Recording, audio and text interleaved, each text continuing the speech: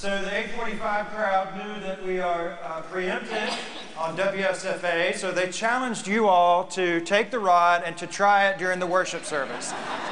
So who's ready? You ready? You think it would work? I don't know that it would either. What a great message about power through the hands of people when we join our hands together. There's more to be said about that from today's reading. I encourage you to find the Pew Bible that's in front of you, or perhaps a Bible you brought with you, or maybe on your phone or your tablet, and turn to Acts chapter 11. Acts chapter 11. We're going to read the first 18 verses. I invite you to listen for the word of the Lord. Now the apostles and the brothers and sisters who were in Judea heard that the Gentiles had also accepted the word of God. So when Peter went up to Jerusalem, the circumcised believers criticized Peter, saying, "Why did you go to uncircumcised men and eat with them?" So Peter began to explain it to them step by step, saying, "I was in the city of Joppa praying, and in a trance I saw a vision. There was something like a large sheet coming down from heaven, being lowered by its four corners, and it came close to me. As I looked at it closely, I saw the four-footed animals, beasts of prey, reptiles, and birds of the air. And I heard a voice say to me, 'Get up, Peter, kill and eat.' But I replied, 'By no means, Lord, for nothing profane or unclean has ever entered my mouth.' But a second time the voice answered from heaven, 'What God has made clean, you must not call profane.' This happened 3 times. Then everything was pulled up again to heaven. At that very moment, 3 men sent to me from Caesarea arrived at the house where we were. The Spirit told me to go with them and not to make a distinction between them and us. These 6 brothers also accompanied me. And we entered the man's house. He told us how he had seen an angel standing in his house and saying, 'Send to Joppa and bring Simon, who is called Peter. He will give you a message by which you and your entire household will be saved.' And as I began to speak, the Holy Spirit fell upon them just as it fell upon us at the beginning. And I remembered the word of the Lord, how he said, 'John baptized with water, but you will be baptized with the Holy Spirit.' If then God gave them the same gift that he gave us when we believed in the Lord Jesus, who was I that I could hinder God?" And when they heard this, they were silenced. And then they praised God, saying, "Then God has given even to the Gentiles the repentance that leads to life." This is the word of God for the people of God. Thanks be to God. The story continues to be a top contender for an ESPY award, but it's not part of an NBA playoff game or a Major League Baseball game or the new USFL League, not part of one of those games. The story happened just a few days ago at Churchill Downs. A colleague of ours, Reverend Sarah Shaver, shared a post about it. It goes like this. Last year, a 2-year-old colt finished dead last in his first race. Disappointed, his owners placed him in a claiming race where anyone can take ownership of a horse for a fee. An older man claims the colt after missing his chance to claim another horse that he actually wanted. He says it was his last attempt to find some success in horse racing. And so the colt wins by 17 lengths, and his new owner is encouraged, but in the races that follow, he finished 3rd twice, 4th once, 5th once. But his owner still believes in him. This year, 2022, is the colt's only chance to race in a major thoroughbred race, which are limited to 3-year-olds. And the day before the Kentucky Derby, the field of horses is already full. But then at the last moment, a trainer withdraws his horse. The colt takes his place in the field of 20 horses just 30 seconds before the deadline entry. He's in the game. He has a chance, but all the metrics and all the predictors are stacked against him. Neither his owner, his trainer, or jockey have ever been affiliated with the Kentucky Derby. His jockey has never even won a major event. They are outsiders and newbies to this elite arena. And so on the morning of the race, the odds are 80 to 1, the second longest odds in Derby history. Halfway around the track, the colt is 16 horses back from the lead. He can't even be seen from the field of view by the drone that is hovering above the track. He's a nobody, a throwaway, an inconsequential participant. But then he makes his move. He begins working his way through the crowded pack, finding narrow, fleeting opportunities, and he heads toward the finish line. He's moved into fifth. He's moved into fourth, and still no one notices him. No one mentions him. Everyone's focused on the popular 1 or 2 or 3 horses. Only seconds before the finish, he suddenly, magically goes left and then weaves right and passes the 2 front runners. And the announcers, you've heard it by now, they struggle to identify who this horse is. So in a single breath, they say, Rich Strike is coming up on the inside. Oh my goodness, the longest shot has won the Derby. The longest shot. The most unlikely horse that bites other horses, as we witnessed, had so much more bite than everyone thought. But it all happened because the horse has an owner willing to take a shot, a trainer willing to go the extra mile, and a jockey willing to empower the horse to do more than anyone thought possible. It's very Trinitarian, really. An owner, a trainer, and a jockey, right? By the way, if you had Rich Strike down to win the Derby, there's a pledge card for you in your pew racks right now. I just want you to know that. The good news of Christ, about which we read in the Gospels and in Acts, Luke Acts is a 2-part gospel there, is this: God believes in long shots. God believes in the people who are overlooked. God believes in the ones who place 3rd and 4th and 17th. God empowers those on whom people give up and gifts those same people who are overlooked and undervalued and even outsiders, as our text indicates today. There are no boundaries for whom the Spirit can find. It's our tendency to believe that only certain people have the right stuff to qualify for the race, much less find their way into the arena, much less get into the actual race or place or win it. God says otherwise. In fact, it's the cross and the tomb that placed Jesus dead last, but the power of resurrection that propelled him forward. Victory against all odds. And it's that same power of resurrection that God sent to the church and blessed the church. He called up some ordinary and uneducated men, as Scripture tells us, to be his little band of brothers and sisters through whom the church would be born. And now the scope of that mission is widening. The odds remain stacked against the mission of Christ based on this hodgepodge of people selected to carry it out. But the owner took a shot on them. The trainer prepared them despite all else. And the jockey said, let's do this together. It's as if God is saying, if I can raise my son from the dead, just imagine what I can do through other people in this world whom the world says are outcasts and have no place. Just imagine. How will the church respond to what God is trying to do through people on the outside? Through the most unlikely of sorts. Through those who are at the back of the pack, working their way forward. In this reading today, from chapter 11 of Acts, the church is at a crossroads. It's really a congested intersection.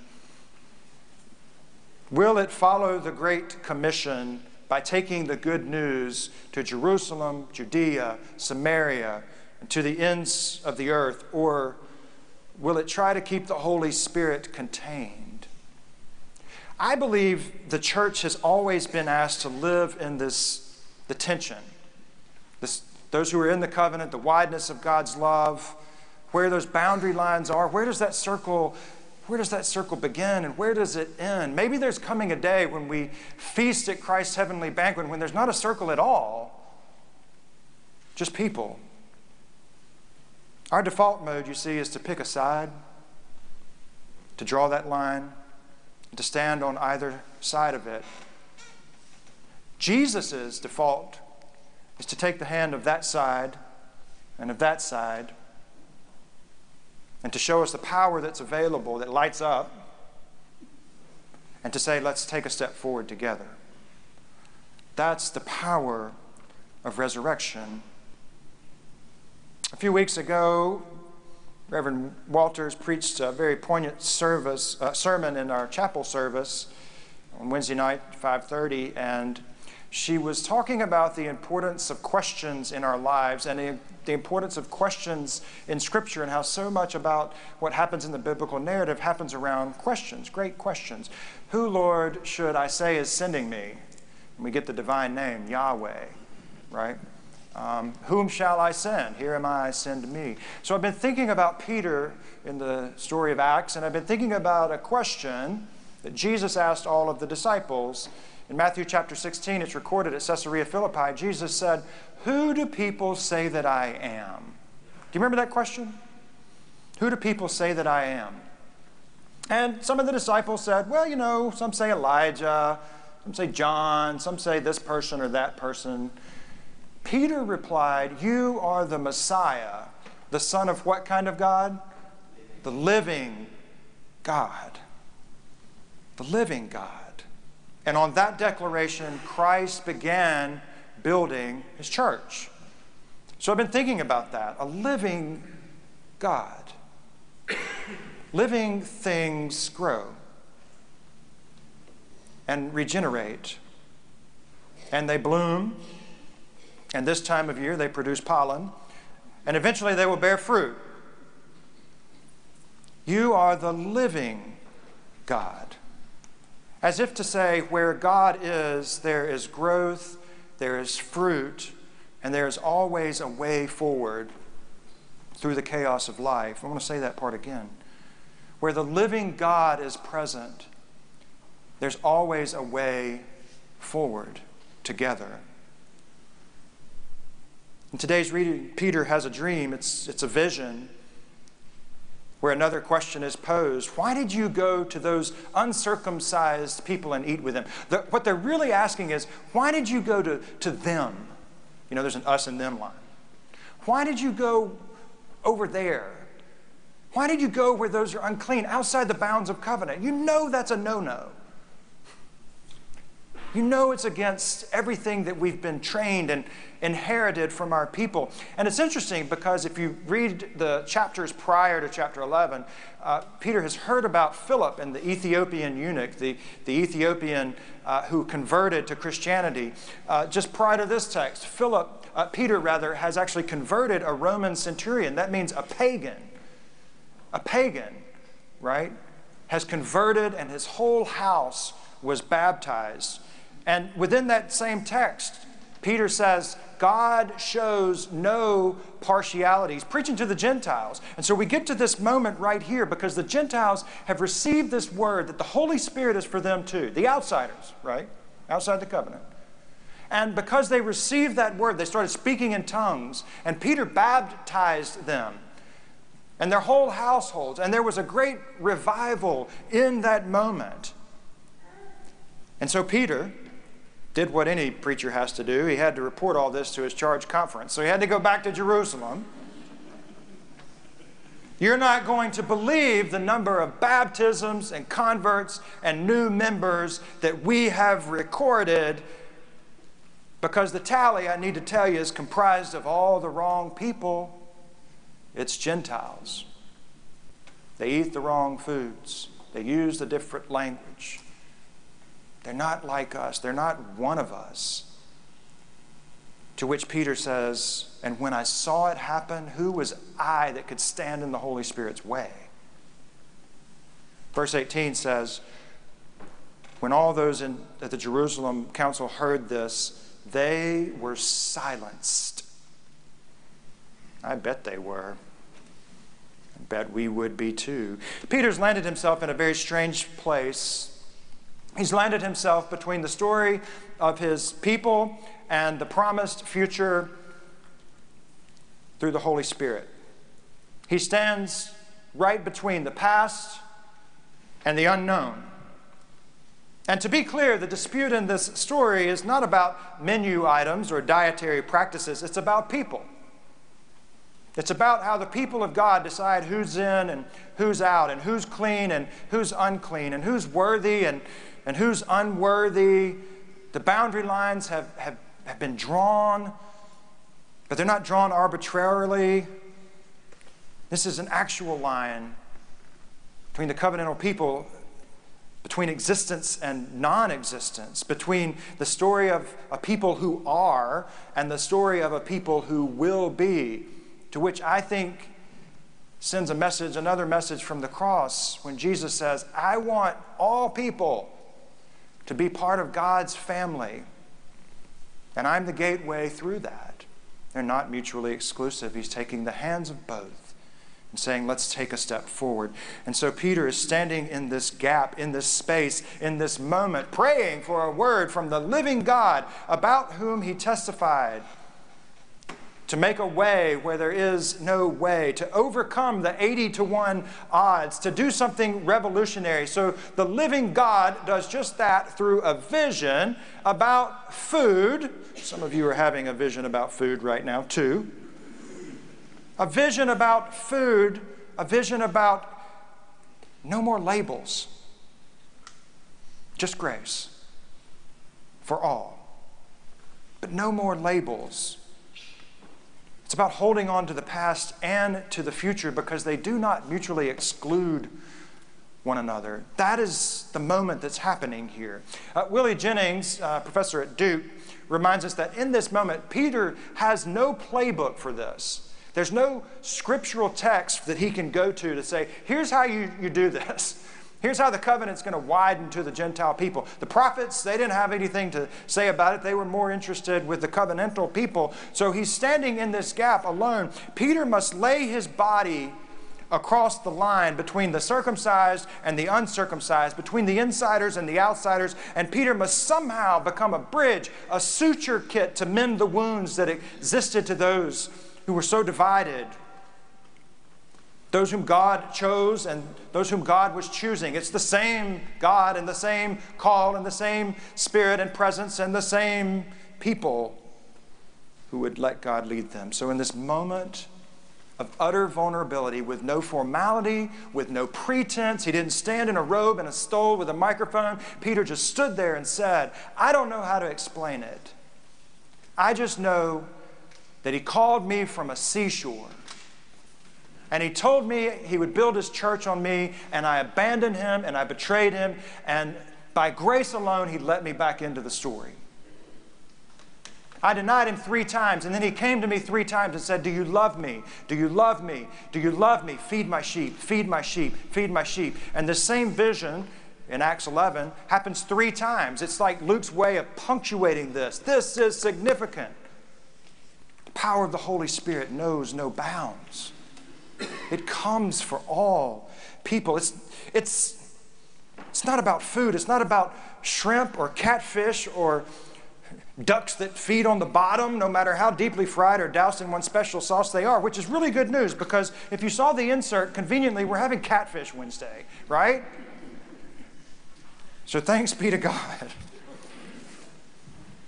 This is about God's children having access to the one who takes a shot on us, no matter how often the world tells us to get to the back of the pack. God says, you're my child, come forward. No more labels, no more boundaries. There's a Lutheran pastor out of Virginia, David Yosis, who says this about this text and about the grace at work throughout the lives of the early disciples. He said, the good news is that we are saved by God's grace through faith, right? For by grace you're saved through faith, and not of yourselves, it is the gift of God. We are saved by God's grace through faith, not by God's grace in eating the right foods, not by God's grace in having relationships all figured out, not by God's grace and wearing the right clothes to church, not by God's grace and how many programs we offer, not by God's grace and portfolios, not by grace and intellect, not by grace and fooling everyone that life is perfect and we are so humbly blessed, not by grace and all the emotional masks that we wear, not by grace and lofty expectations, not by grace with or without pre-existing conditions, but grace through faith, period. If we need to be a certain kind of person and comply with a certain cultural expectation to fit in with a certain type of people in order to receive grace, then guess what? It's not grace. Grace is either offered to us as we are, where we are, and even despite who we are, or it's not grace at all. For the church in the first century and the church in the 21st century, we are called to be channels of that grace. God chooses the church to bless and to heal and to redeem the world. And there is no plan B. It's just us. And we need to be honest because sometimes it's hard to believe that God loves certain people just the way they are. Thomas Merton says, love all people without stopping to ask if they deserve it or not. And sometimes it's hard to believe that God can love certain people just the way they are. We all have that family member or that friend or that coworker who's difficult to love. It's difficult to see them as a child of God. And if you do not have that person in your life, then it might be you. It can also be nearly impossible to believe that we are loved just as we are. Those of you who have been in class with me know that I like to share Billy Graham's response when he was asked, who's in, who's out? How's God going to sort all this out at the end? Billy Graham very directly said, it's God's job to judge. It's Jesus' job to save. It's the Spirit's job to convict. It's my job to love. Amen? Someone once said, anytime we draw lines between who we are, the good over here and the bad over there, chances are Jesus is going to be standing on the other side of our line. I don't know if that's true, but there's that tension again. There's that tension again. The Jesus way means that something has to die in order to be resurrected. So I wonder if we can just stop with all the labels and all the markers and all the division, and we can just grab the hand of the one next to us, the one that's just like us, the one who's different from us, the one that goes to a different school, the one that goes to a different denomination, the one that goes to a different, whatever the difference is, and we just say, can we just all be children of God? And when we do, I think that little thing will light up and make a noise. And we'll know we're doing it right. Because see, we're not set apart as the people of God to draw lines. We're set apart to set tables because grace makes space in this world. James and Mabs are going to come and sing our response to the word. What I'd like for you to do is maybe just take your hands and place them in some kind of prayerful position, because I want to offer you 3 questions to think about as we head into this week. The theme is disciples include. Who is God placing on your heart as someone who needs to know that the church is not whole without her or without him? The second question is, who has been left out and overlooked and forgotten and estranged, maybe even harmed by the church, and they need someone to say, there's a place for you at this table. There's a place for you at my pew. There's a place for you in my life. And then thirdly, on whom has label after label been placed by society, and it's just time for someone to say, come as you are, just as you are, because grace makes space and is available for you. Let that be our prayer as James and Mabs come to sing.